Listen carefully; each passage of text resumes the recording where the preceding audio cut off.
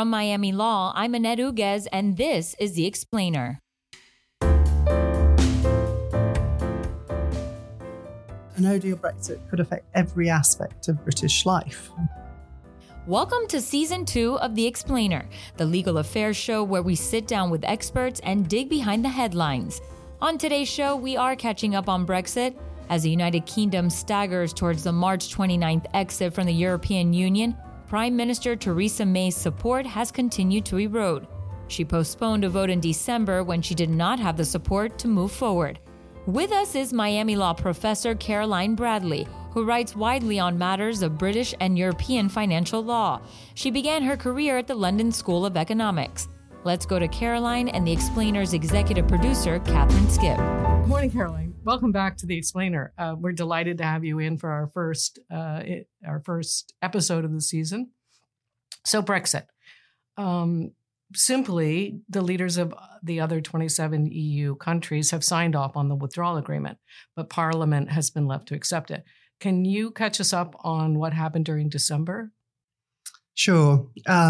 Perhaps I could say a couple of words about the withdrawal agreement to start off with, because this is a source of a lot of the tension that's happening in the Parliament in the UK at the moment. Right. So the transition period is established in the withdrawal agreement until December of 2020. During this period, both sides are supposed to use their best endeavours to have a future trade agreement concluded 6 months before the end of that period. Mm-hmm. If the future trade agreement is not concluded, then the EU and the UK have the ability to jointly extend the transition period for an unspecified period. Mm. And part of the problem that has existed right from the beginning is this idea of the situation of Northern Ireland.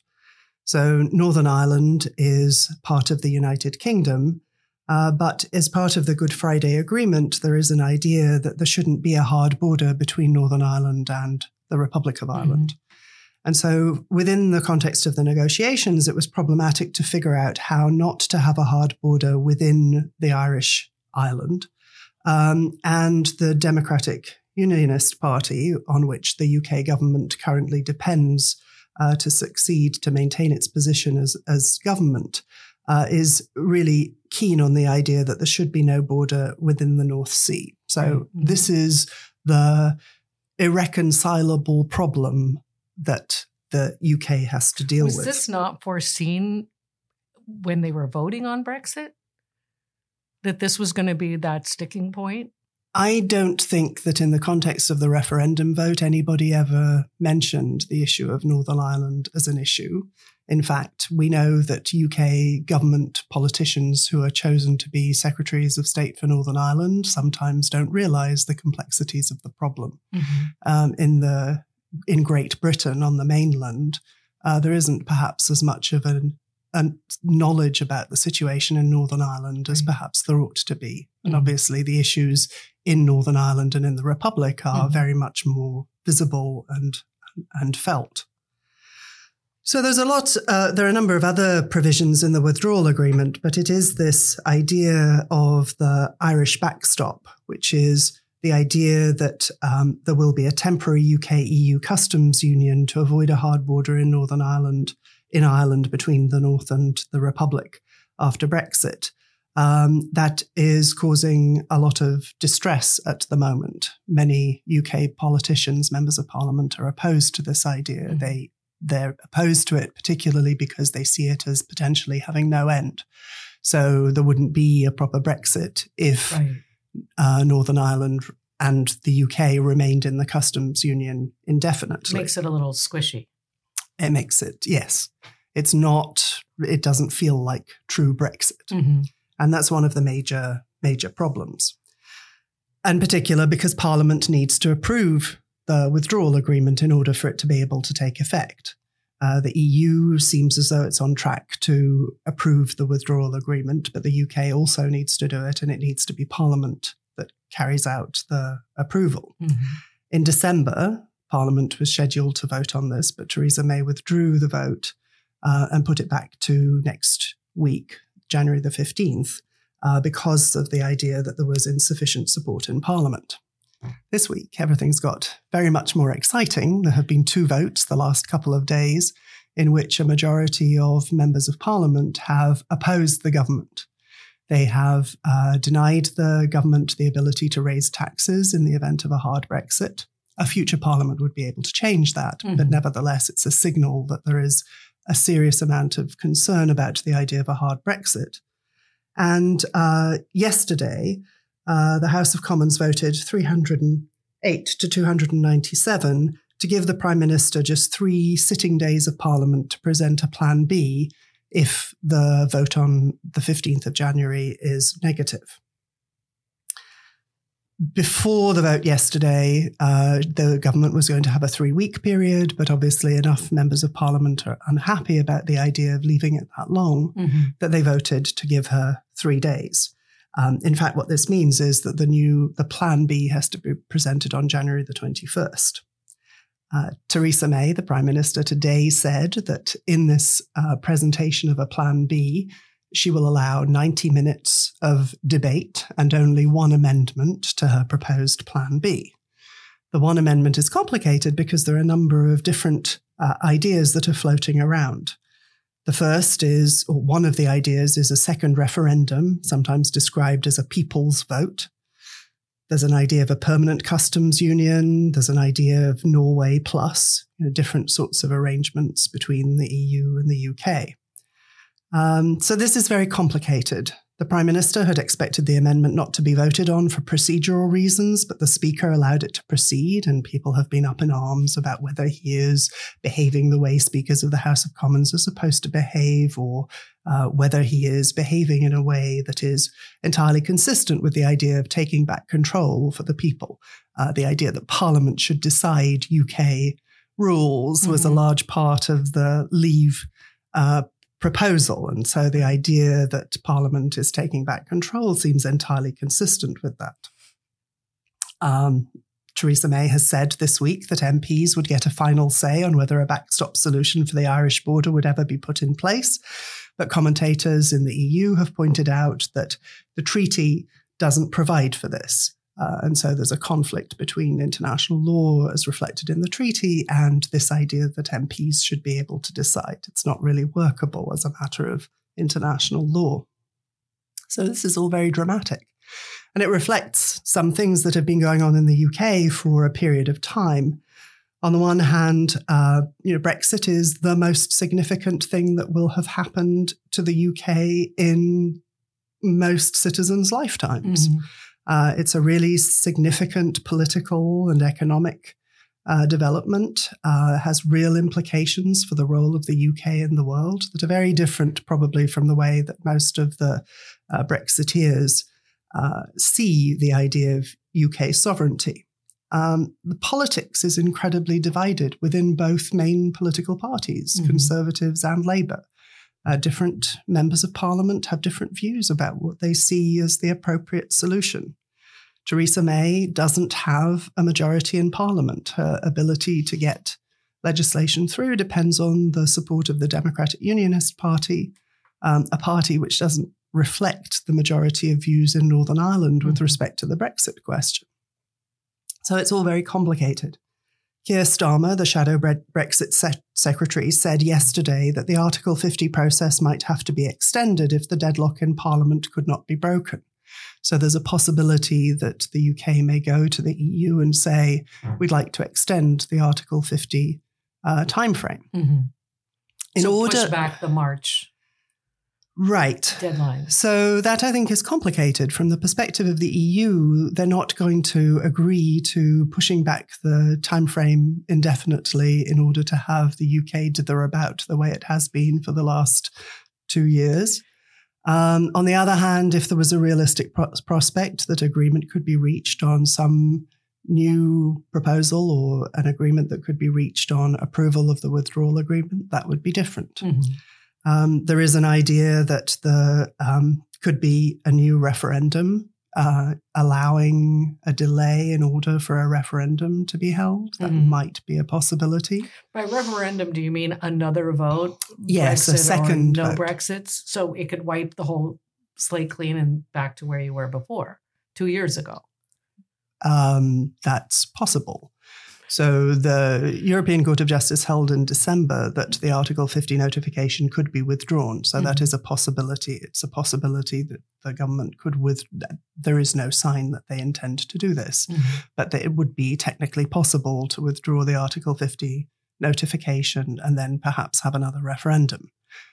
Jeremy Corbyn says he wants a new election. He's not so keen on a referendum right now, but he wants a new election to get support for Labour. That's going to be very complicated. Within the country, there are dramatically different views on how the country should move forward, and it's not at all clear what's going to happen. Do you think the vote was not very close, but it was somewhat close originally? Do you think those percentages have changed markedly in the 2 years? Well, one of the things a lot of people have noticed is that the tendency was for older people to support Brexit and for younger people to be inclined to remain. People who are very young don't remember a time when the UK wasn't part of the EU. Right. And so I've been reading stories that say, every short period of time, a Brexiter dies and a young person becomes of age to vote. Right. Clearly, the demographics are pointing in the direction of the UK, people in the UK feeling European. Younger people feel more European. They take for granted that the UK is part of the EU. Right. Interesting. Oh, I thought things were crazy here. So you've sort of hit on a lot of my questions. Can Theresa May unblock the Brexit deal? What happens if the exit comes and there's no deal? I feel like we've covered a lot of those in what we've already talked about. Is there something, maybe we should talk about the impact on the US? Well, let's talk about the no deal scenario, because I think we haven't really talked about the no deal scenario. I think it's worthwhile noticing that both the UK and the EU say they have been preparing for a no-deal Brexit. So in December last year, the Commission published a contingency action plan with a number of measures in areas, they said, where a no-deal scenario would create major disruption for citizens and businesses in the EU 27. One of the major issues that's addressed in the withdrawal agreement that wouldn't be addressed in the context of a no-deal Brexit is the situation of UK citizens living in EU 27 countries and EU 27 citizens currently living in the UK. So this contingency action plan encourages the EU 27 to protect citizens' rights, provided that the UK reciprocates. And this is obviously a really important point for those people, and it's an embarrassment that the UK government hasn't taken this issue more seriously, I think. They also have some provisions in the contingency action plan to avoid disruption of air traffic for 12 months. Temporary provisions with respect to UK participation in the EU emissions trading system, an equivalence decision about central clearing of derivatives for a 12-month period. So there are a number of sort of technical steps that the EU is planning to address in order to deal with these. But one of the major issues that the UK is facing at the moment relates to food. Britain imports about half the fresh food that it eats. There isn't enough food warehousing space to deal with implications of a no-deal Brexit for food supplies. There are also issues about access to medicines. The UK imports nearly all of the insulin that's used in the UK. So as it becomes more difficult for goods to move across borders, what happens is that border controls are likely to be reinstituted once there is no common customs area. 17% of the UK's goods trade passes through Dover at the moment. This is up to 10,000 trucks a day, and this is part of the modern just-in-time systems that businesses use. Customs delays would clog everything up. They would limit goods coming into and leaving the UK. So the crossing between Calais and Dover involves a lot of roll-on, roll-off ferries. It's very quick. The crossing is really short. It works because there are no border customs checks. And the UK government has been working to open up other routes, realizing that there are going to be problems here. This in itself involved an embarrassment. They contracted with a company called Seabourn Freight to reopen the ferry route from Ramsgate to Ostend in Belgium. Seabourn owns no ships. It doesn't have a history of operating a ferry service, and it has no trading history. Smooth. This perhaps doesn't seem like the best way of dealing with the problem. Mm-hmm. This week, farming leaders and landowners wrote to MPs talking about the dangers of disrupted food supplies, higher food prices, and farmers being put out of business because the EU market could be closed to British food exporters for 6 months. Brexit, a no-deal Brexit, could affect every aspect of British life. Mm-hmm. Clearly, it affects financial services. Financial services firms have already been shifting operations to other member states. A report by EY this week, a consulting firm, said that assets worth nearly £800 billion are being moved from the UK in anticipation of Brexit. I was just reading David Lammy, who was one of the people who was talking in the Parliament today. He's a Labour MP for Tottenham, and he gave a big speech in December. And today he was giving this speech which talked about the idea that Labour, the socialist movement, is supposed to be an international movement, and the idea that Labour should have any doubts about going forward with the EU as a source of social and political rights, workers' rights, is just stunning. Mm-hmm. And he says that Brexit is a sort of neo-realist project. Mm-hmm. It's about, more austerity, sort of more harm to workers, mm-hmm. to regular people. And he's absolutely right. If you think about Jacob Rees-Mogg, this rich guy who, moved his own hedge fund activities off to Dublin, those people aren't affected by any of this stuff. They can be wherever they want. Right. It's just regular people who are stuck with the 1% or a country into their own. Everywhere. Right. There are stories about entrepreneurs relocating. Shinzo Abe has been in the UK today, and he has been saying that a no-deal Brexit would be a complete disaster. Mm. Most people realise that from an economic perspective, it would be seriously disadvantageous to the UK. So it does seem that over the last day or two, one or two Tory MPs who planned to oppose the withdrawal agreement have shifted their position. But I don't know if any of the sort of shifts we might expect that would be necessary to produce approval are going to happen. It's very difficult to anticipate. Things are changing, from day to day and from hour to hour at the moment. Well, we'll have to get you back on the show very soon to hold on to your hats here. Anything in closing? So the thing that really perplexes me about the world that we're living in is that these politicians who are making decisions in the UK are people who have grown up in a world where international institutions and European institutions were built in order to avoid the serious problems that happened in the middle of the 20th century. We live in a world where we've been able to take for granted to some extent that we don't have to worry too much about wars affecting Europe because of those institutions. And I think that it's that sort of comfort has allowed them to feel that you can just throw these institutions away without having to worry about security threats. Mm-hmm. But that's not true. We know that's not true. Mm-hmm. I think that's the really worrying thing. Right. Thank you. Thank you. Thanks for joining us at The Explainer. On next week's show, Celeste Higgins, Associate Director of Miami Law's Litigation Skills Program and former supervisory attorney at the offices of the Federal Public Defender for the Southern District of Florida. We'll unpack the sweetheart deal given to billionaire and pedophile Jeffrey Epstein. I'm your host, Annette Uguez. Our show is engineered and edited by Christopher Alzadi. Our theme music is composed by Ray D. Kim from the Frost School of Music.